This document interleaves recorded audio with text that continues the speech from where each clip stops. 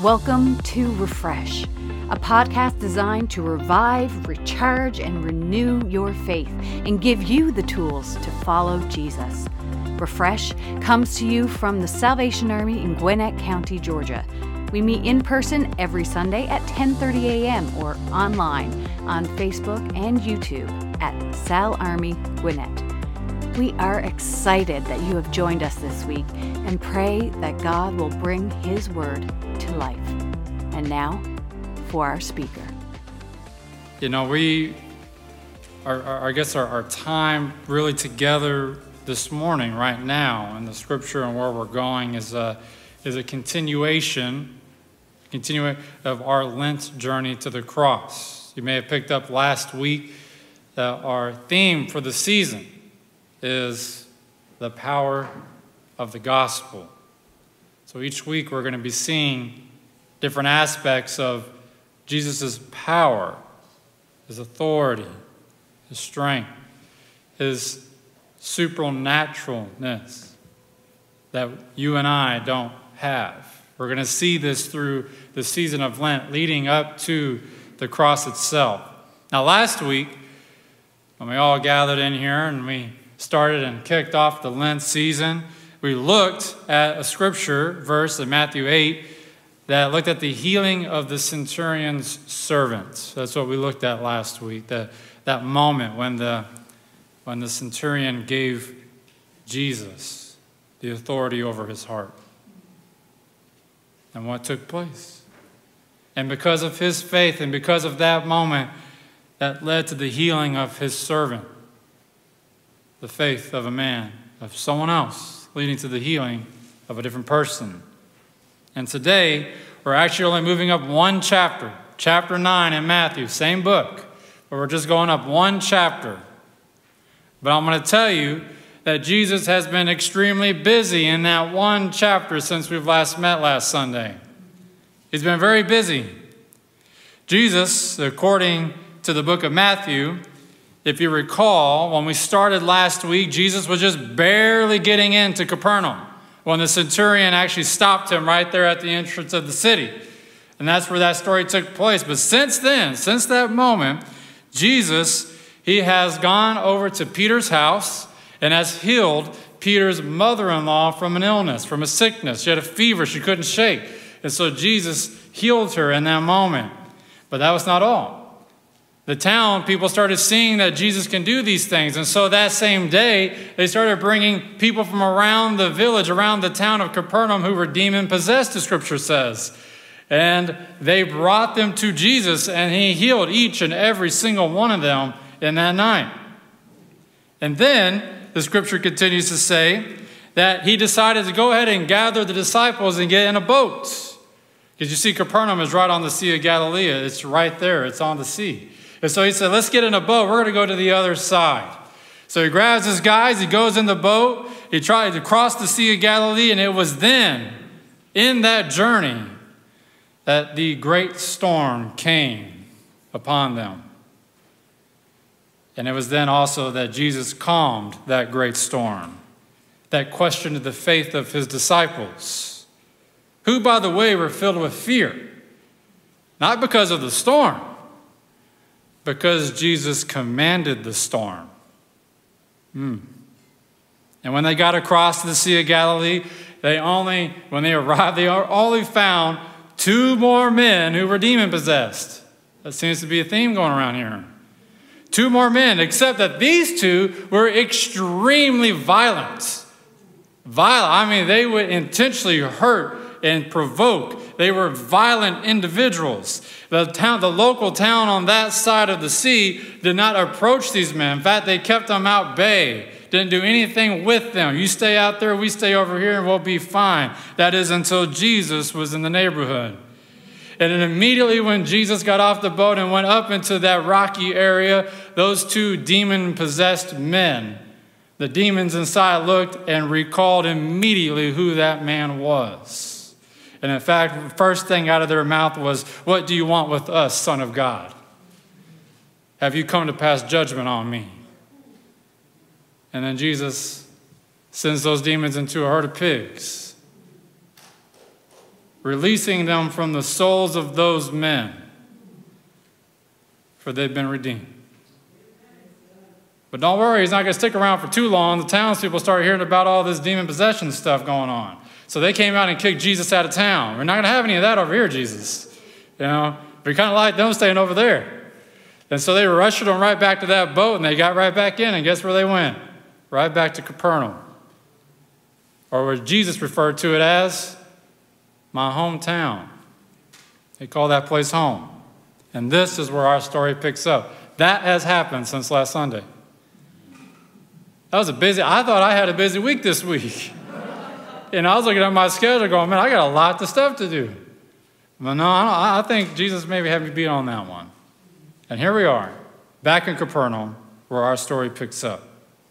He's working as if he doesn't have much time left or something. Let's pray. Father, we just want to pray now over this scripture verse, over this time. Lord, we want to just pray first for clarity and understanding of your word. Not to cause confusion or chaos, but God, that you are a God of peace. You're a God of clarity, Lord. May we know exactly what you want from us. Father, I pray right now that as I'm going through this and dissecting this scripture and this message, if there's any shortcomings or any part of me that fails in delivering this wonderful message, Lord, it is my flesh that's doing so. Let your spirit be stronger than my flesh. Hey, God, I just pray. I pray now that people who can hear the sound of your scripture come to know you. I pray that in Jesus' name, amen.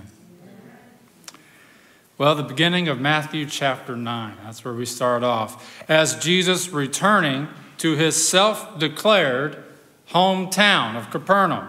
Now, wait a minute. I thought Jesus was from Nazareth. In fact, we call him the Nazarene, or Jesus of Nazareth.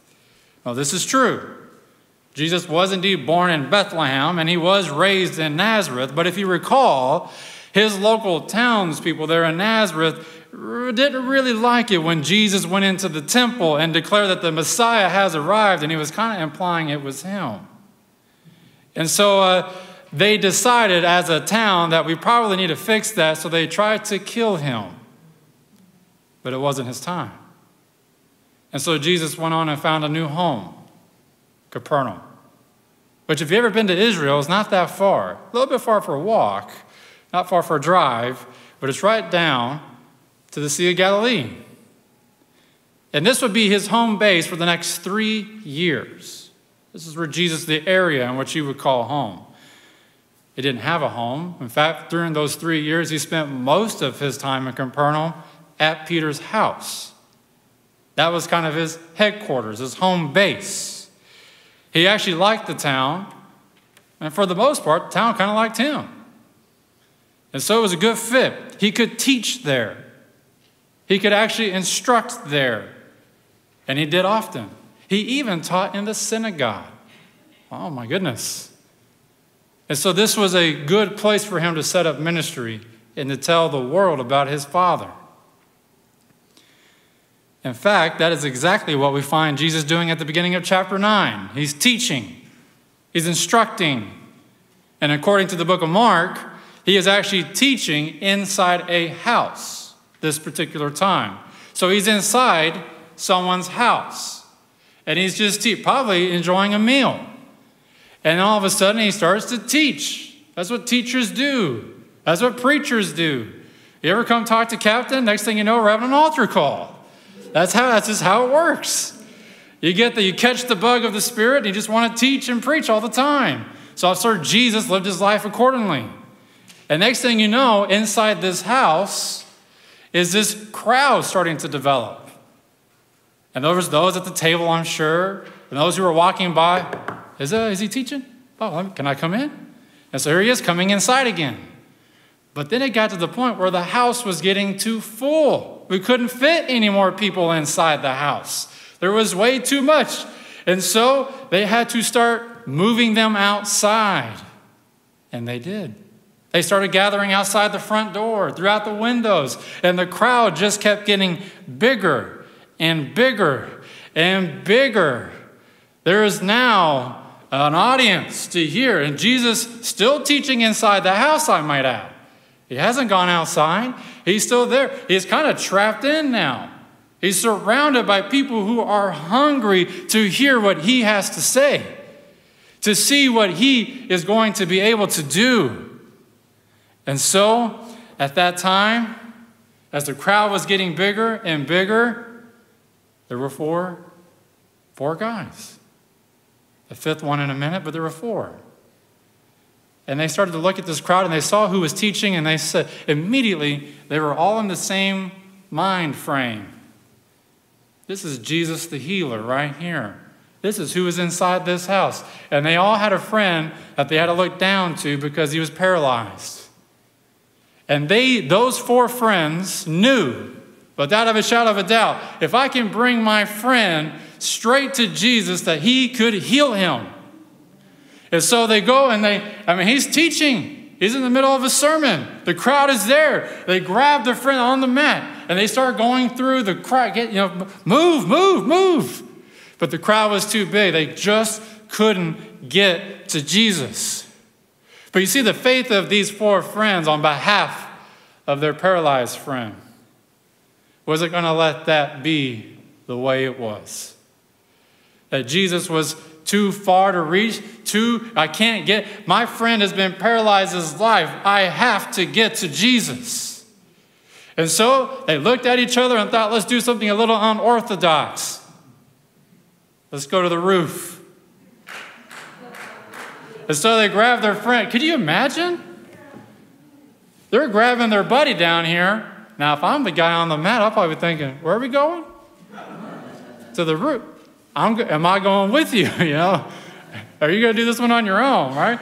And so they grabbed their buddy, and they would not let the great crowd separate them from Jesus. So they go to the top of the roof. But when they got there to the very top, and they were sitting with their friend down on the roof, Jesus was just teaching, and he was just instructing, and the crowds were listening in, and I'm sure they were being very attentive. But then all of a sudden, in the middle of Jesus' sermon, you started hearing,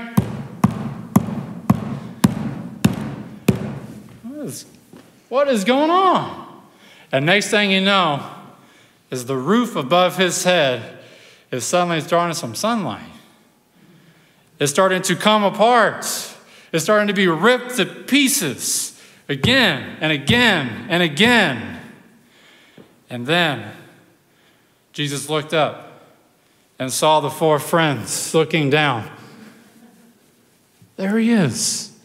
There he is. There's Jesus. Make the hole bigger. He can't fit.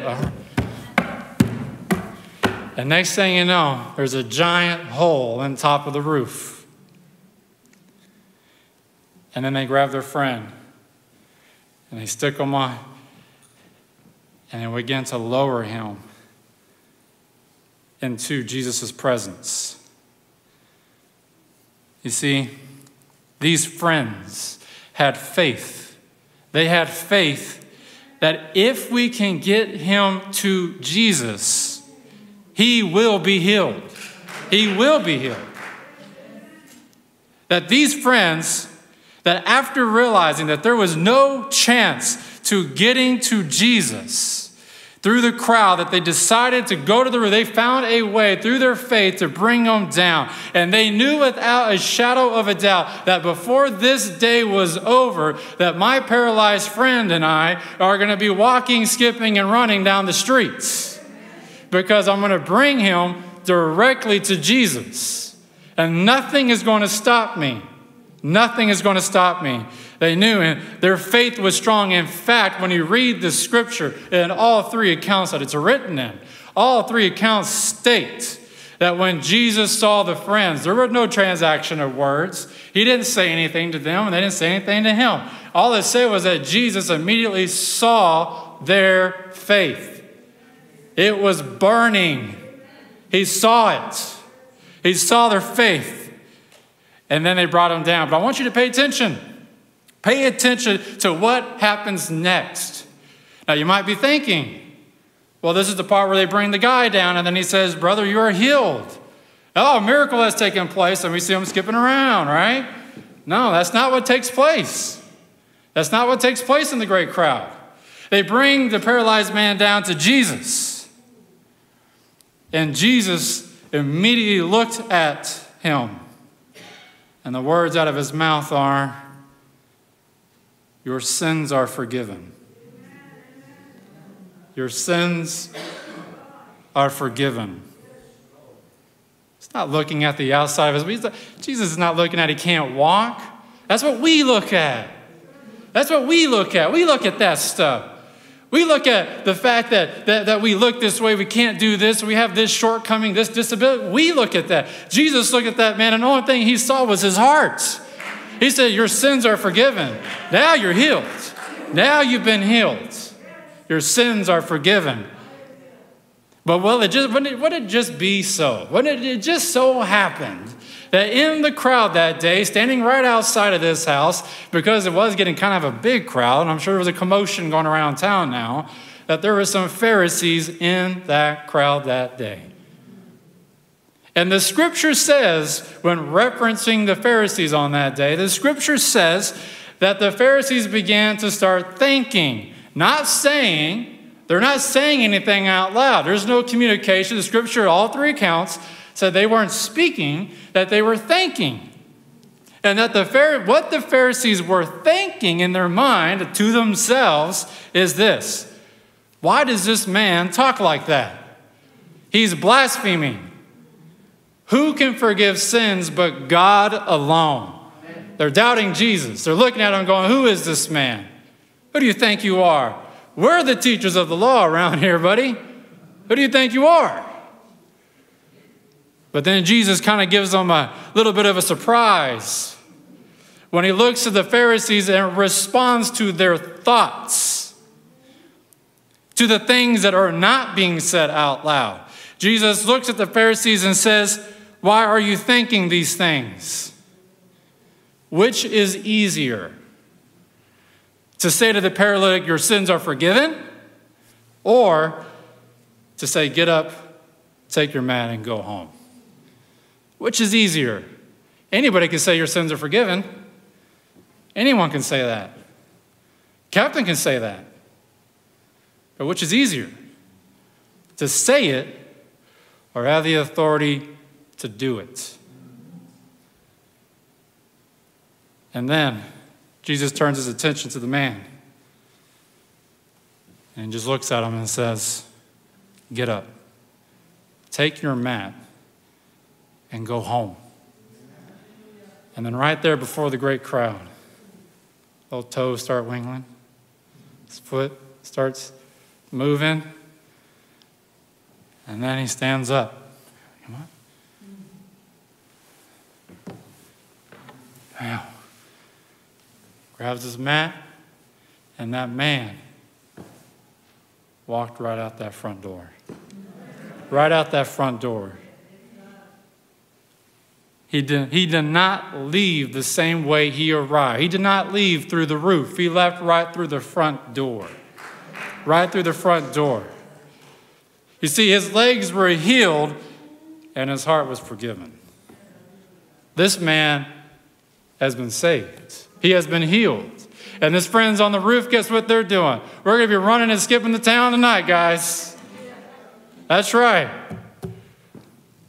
Hummus on me. You know, this is it. They're excited, ready to go. What power did Jesus display in that room that day? What type of power did Jesus display in that room on that day? He showed every single person, including the Pharisees, that he, Jesus, has come to heal the hearts, that he is here for the soul of mankind, that he has the power to forgive sins. He has the authority to do it. I don't have that authority. I don't have the authority to forgive sins, but Jesus does. He has it. Why? Because he has the authority to tell the broken to be fixed. And then they are. This is the power he showed. See, that day in the house is very important for our faith, for you and I. This was not a typical healing. It just wasn't here, get better and we'll take your sickness away. Sometimes they're that way, but for this day, for this moment, it was not that purpose. This was proof that Jesus can hear our thoughts, that he can forgive our sins, that he can heal our bodies, that he is the Messiah, that he is the Son of God, he is the Christ. He has come, hallelujah.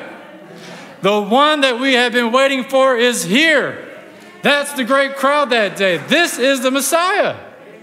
We are witnessing it. We are seeing it before our face and before our eyes. You see, because of this day that took place, because of the faith of the friends who brought the paralyzed man, because of the Pharisees' thoughts, because of the paralyzed man who stood to his feet when Jesus told him to. Because of these things, when Jesus is on the cross and he's looking out to the crowd and he's looking out to the entire world and he says, Father, forgive them, for they do not know what they are doing.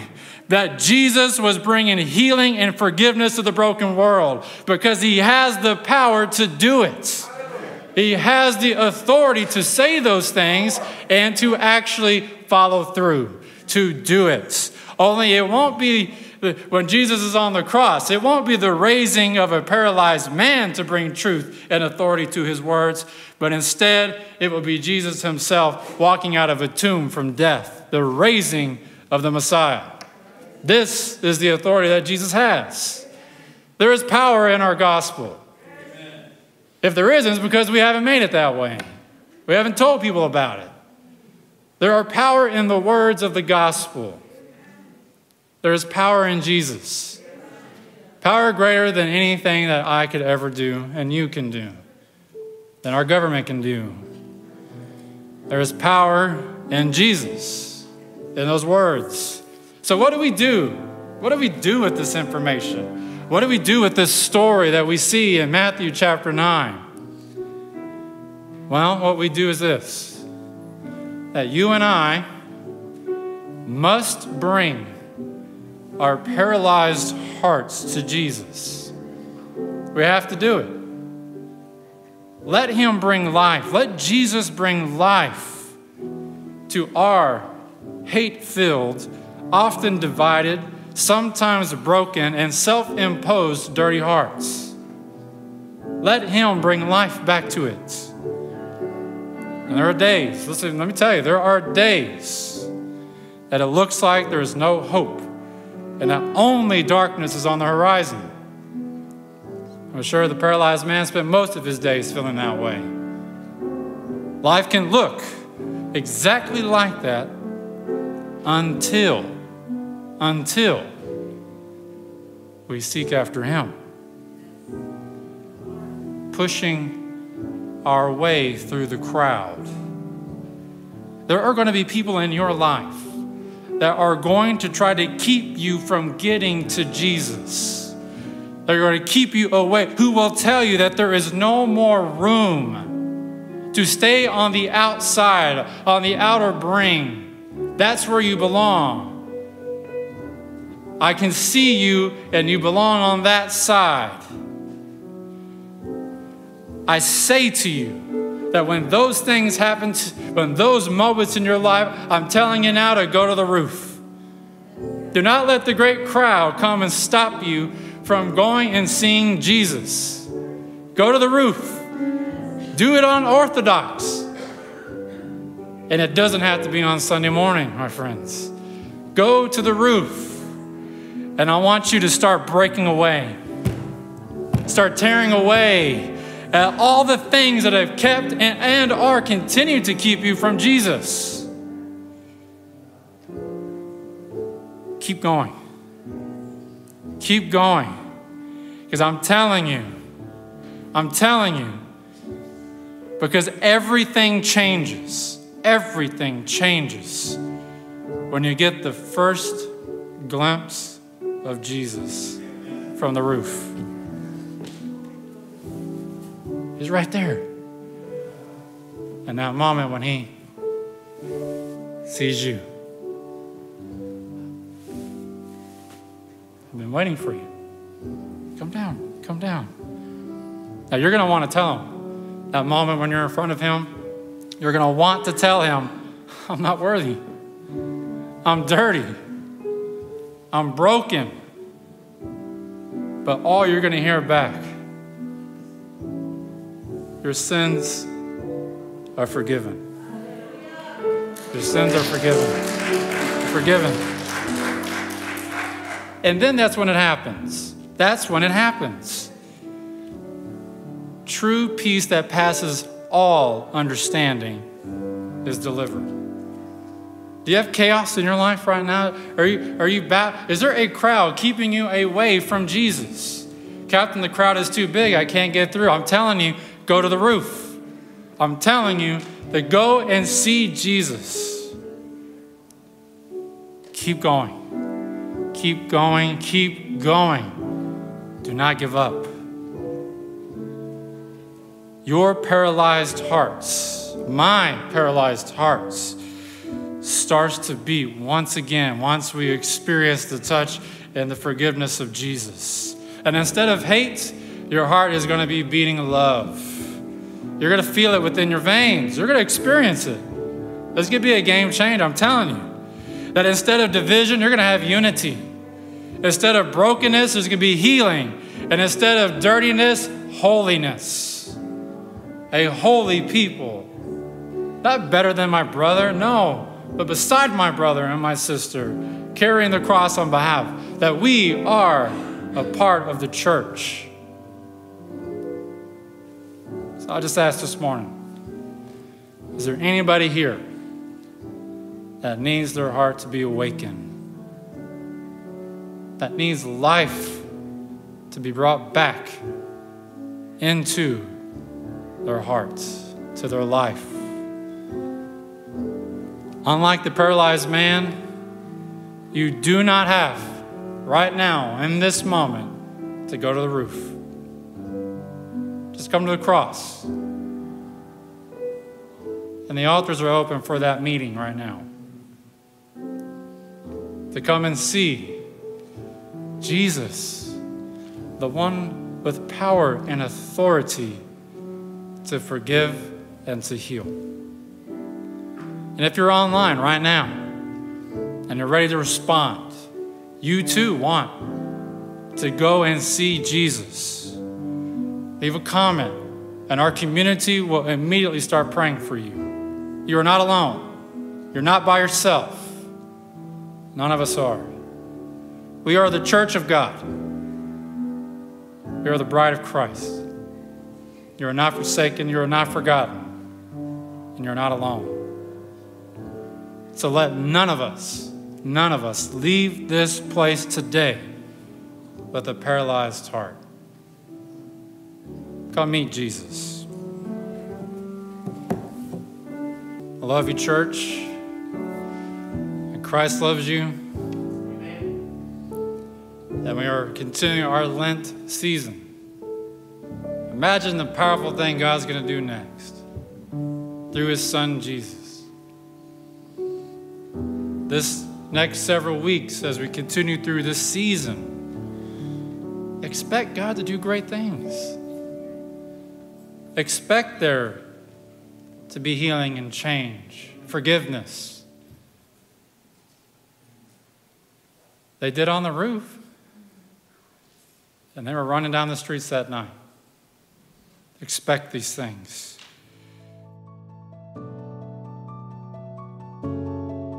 Thank you for listening to Refresh. Be sure to hit subscribe and like us on Facebook and YouTube to never miss an episode. If you liked what you heard, be sure to share it with your friends and family. We pray that you will be refreshed and ready to take on your week. See you next time. God bless.